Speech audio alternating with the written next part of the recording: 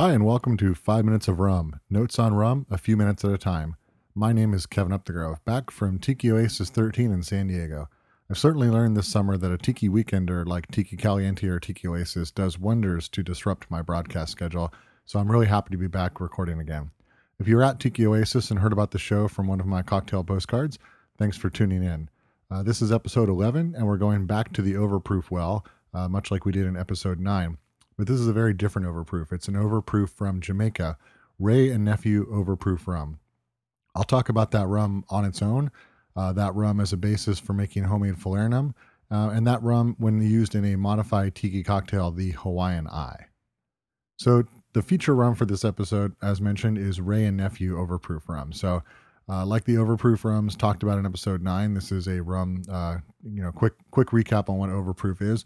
Overproof is something that's above what's considered Navy proof. A general rule of thumb is anything over 100, 110 proof. If you go back to episode 9, there'll be a little bit more definition on what overproof means.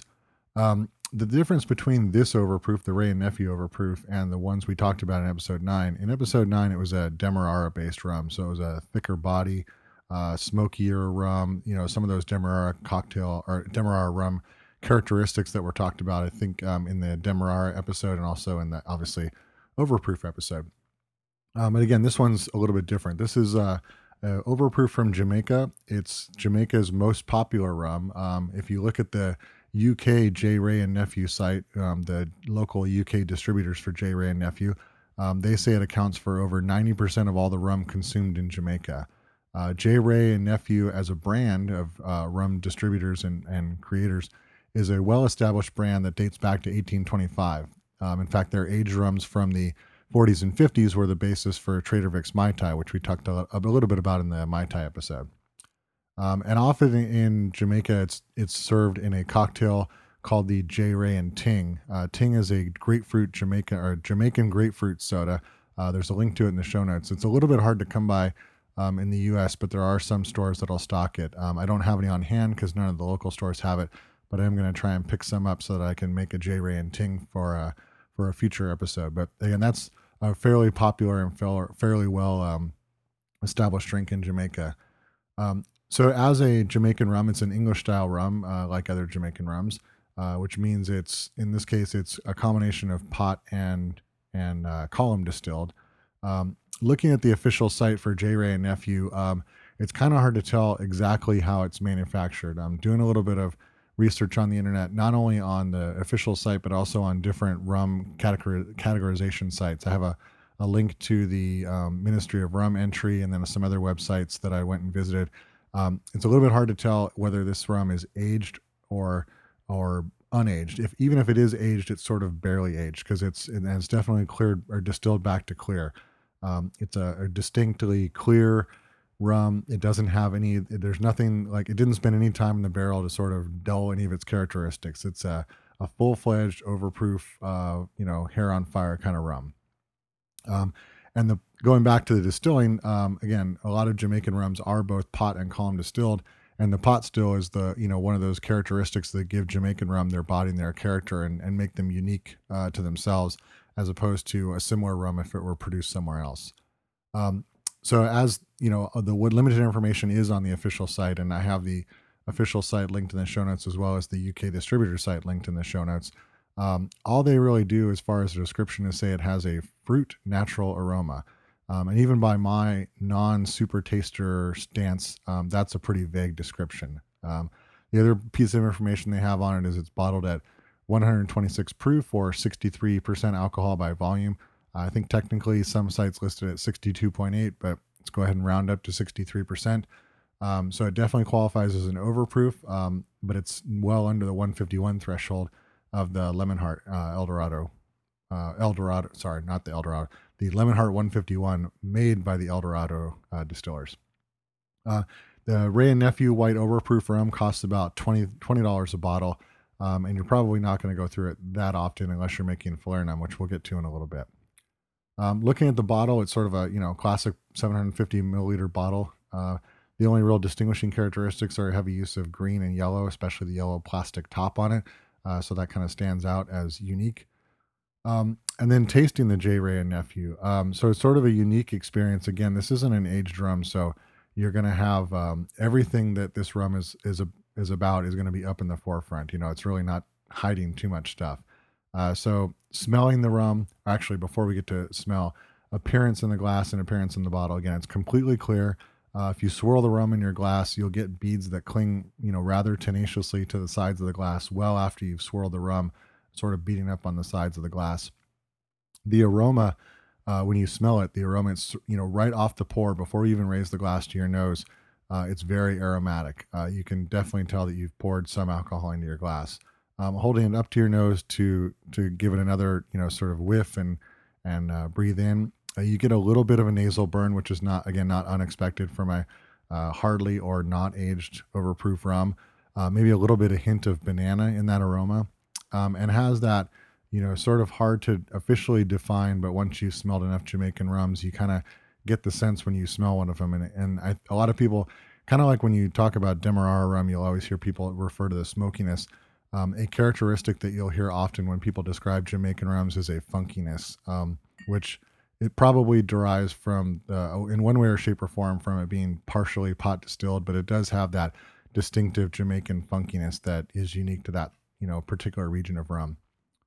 Tasting the J. Ray and Nephew Overproof, it's a little sweet on the tip of the tongue, but that's only for a second. Maybe a little bit like a, you know, butterscotch flavor, and then the heat moves in pretty quickly and then goes right to the back of the throat. Probably underneath that heat, there's a little bit another hint maybe of banana, kind of like on the nose. Nothing too noticeable. If it were too aromatic or tasting of banana, I probably wouldn't care for it too much. But it's just something that you kind of get the senses there, but you can't really taste it. Um, it's not exactly the easiest sipper. You know, you're going to sip it kind of slowly. But whether or not you find it something you want to sip at all or something you don't like at all is going to really depend on how much or how often you sip rum neat. So if it's not something uncommon for you to sit back and sip rum neat, you may find this to be something you can work your way through. If you don't generally like rum neat, this one isn't going to change your mind even a little bit. So you're probably going to want to find another use for it if you pick up a bottle.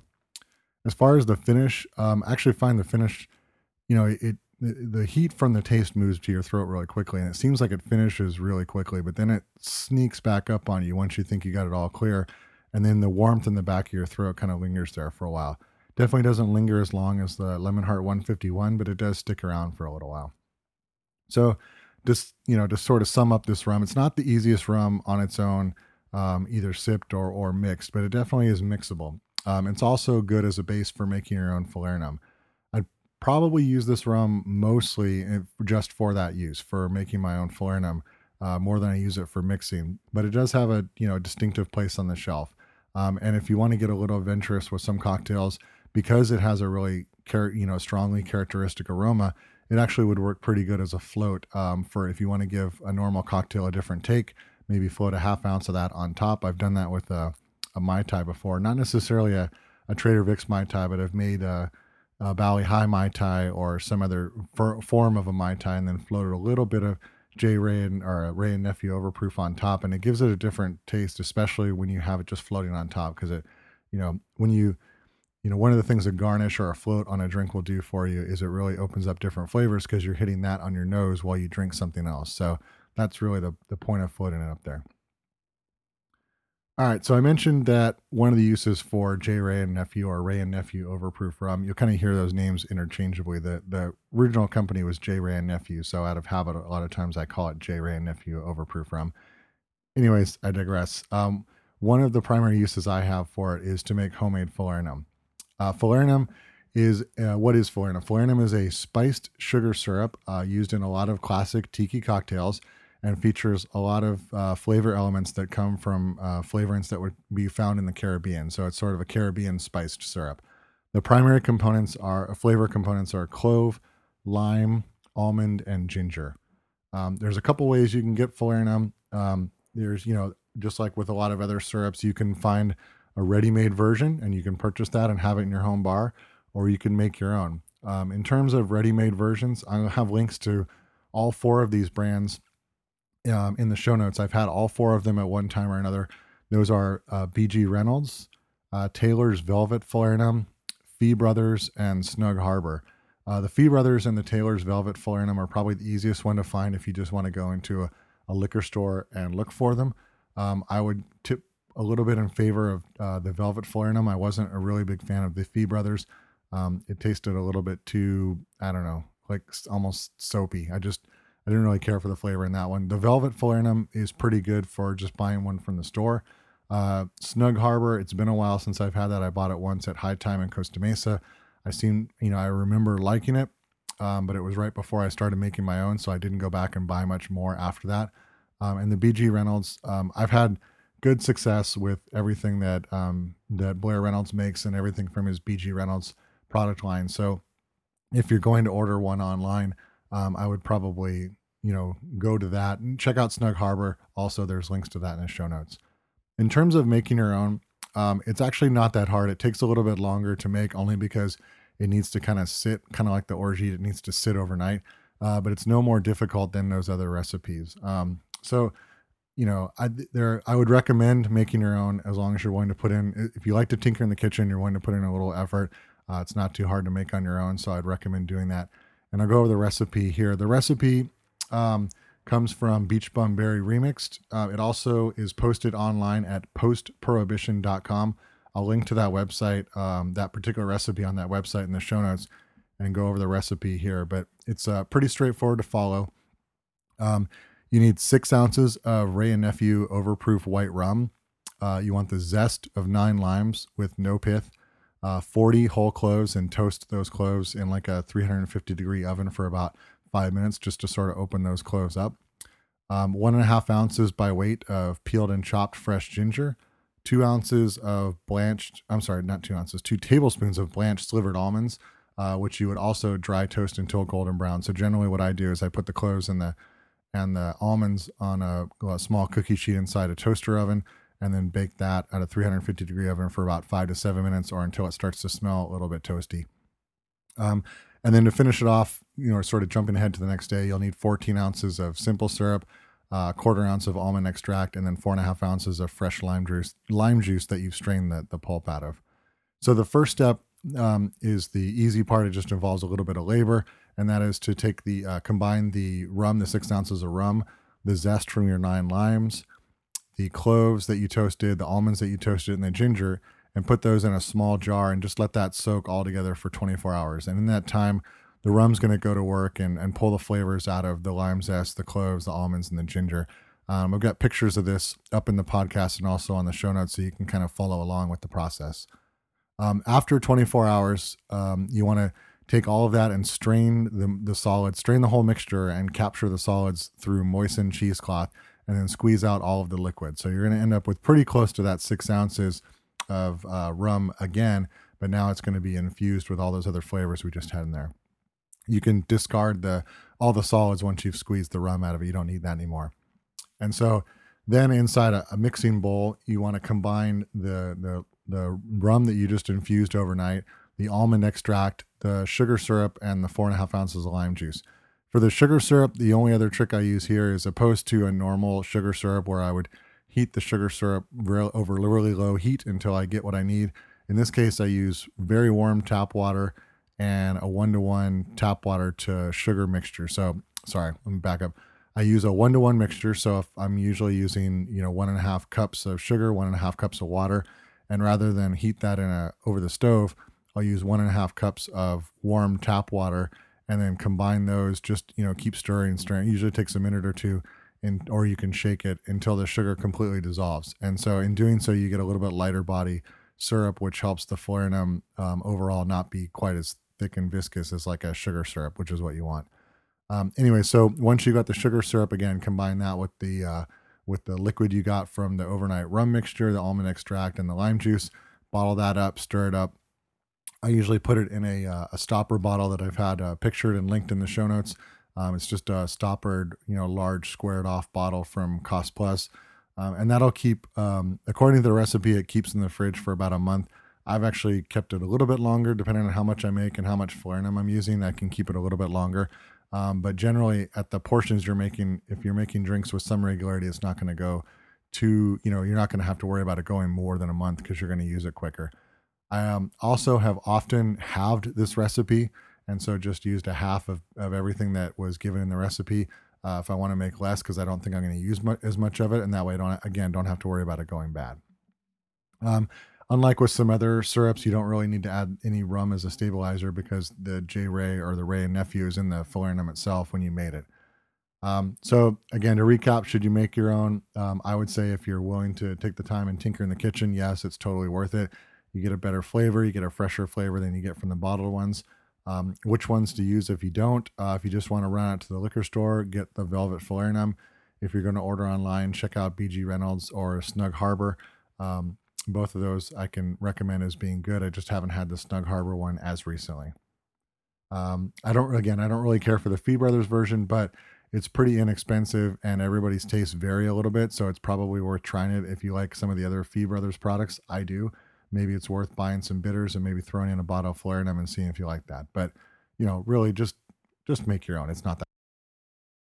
All right, this episode's featured cocktail is a cocktail called the Hawaiian Eye. The Hawaiian Eye can be found in both Beach Bum Berry Remixed and Intoxica by Beach Bum Berry. And the Hawaiian Eye was originally developed by bartender Tony Ramos of the China Trader in Burbank, California. He created the drink he created the drink for the cast of the TV show The Hawaiian Eye, who used to frequent his bar inside the China Trader. They would film at the Warner Brothers lot in Burbank, and then after work would go to the bar, and he created this drink in their honor. The drink itself is a modified version of the Hawaiian Eye, so it's not exactly the way it appears in Beach Bum Berry Remixed.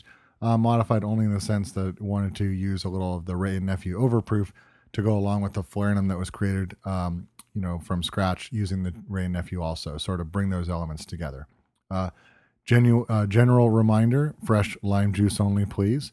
The recipe, and again, this can be found in Beach Bum Berry Remixed, is 1/2 ounce of fresh lime juice, 1/2 ounce of falernum, homemade if you have it, 1/2 ounce of simple or sugar syrup, and then 1/2 ounce. The original recipe would be 1/2 ounce of light Hawaiian or Puerto Rican rum. In this case, we're going to use 1/2 ounce of the Ray and Nephew overproof rum, and then 1 ounce of gold Puerto Rican rum, or in this case, I'm substituting. And those two are analogous. So in this case, I'm using Cruzan from the Virgin Islands, and then 8 ounces of crushed ice. So the recipe, just put all those ingredients into a blender. And I would use the mixer that we've used before, the sort of the milkshake blender. Blend that for about 5 seconds, and then pour unstrained into either a tiki mug or a Pilsner glass or a tulip glass. And there's a picture of that in the show notes. And so in tasting that, I've had this drink many times and come up with a couple different variations based on what ingredients I had in hand. But, tasting this one in particular, it doesn't taste, markedly different than the version that's made with either the light Puerto Rican or Hawaiian rum. But you do get a little hint of the Ray and Nephew. And I think generally speaking, just as a concept to tie it together, having that with the homemade falernum that was made at the Ray and Nephew just sort of ties them all together pretty nicely. It's a pretty refreshing cocktail. It's pretty light. Even with using the Ray and Nephew, you're still only looking at 1.5 ounces of alcohol. Just be careful because they do go down pretty easy. And if you drink too many of them, it's like any other good tiki drink. If they're balanced and you don't know what you're drinking before you get too far in, you're going to be too far. So that's it for this episode. Thanks for listening. Show links are up on the 5 Minutes of Rum website. That's number 5minutesofrum.com. The show is also on iTunes as 5 Minutes of Rum. There you can subscribe, you can rate the show, even leave a review. And if you like the show, tell a friend. The more listeners we get, the better rankings we get in iTunes and the more people that can find the show. The show is also on Twitter as at 5 Minutes of Rum. That's @ number 5 Minutes of Rum. Please send in any comments, corrections, feedback, or requests you have via either the 5 Minutes of Rum website or on Twitter. And now, go get some rum.